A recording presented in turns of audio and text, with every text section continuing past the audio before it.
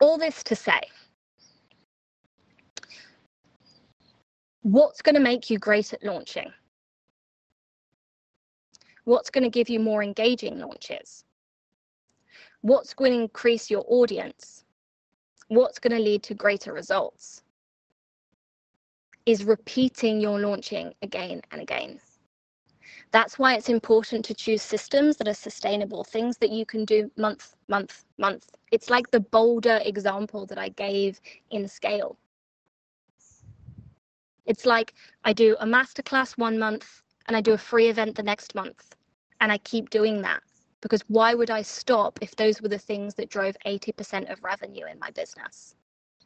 But too many people think, oh, I'm just going to do one masterclass, and if I don't sign a bazillion people in that masterclass, then my business is doomed, right? And that's where we get into a place of pressure.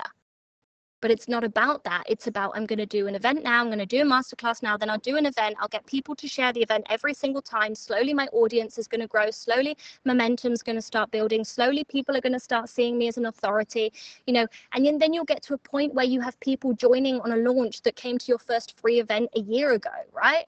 But they're only able to join because you've kept doing the things.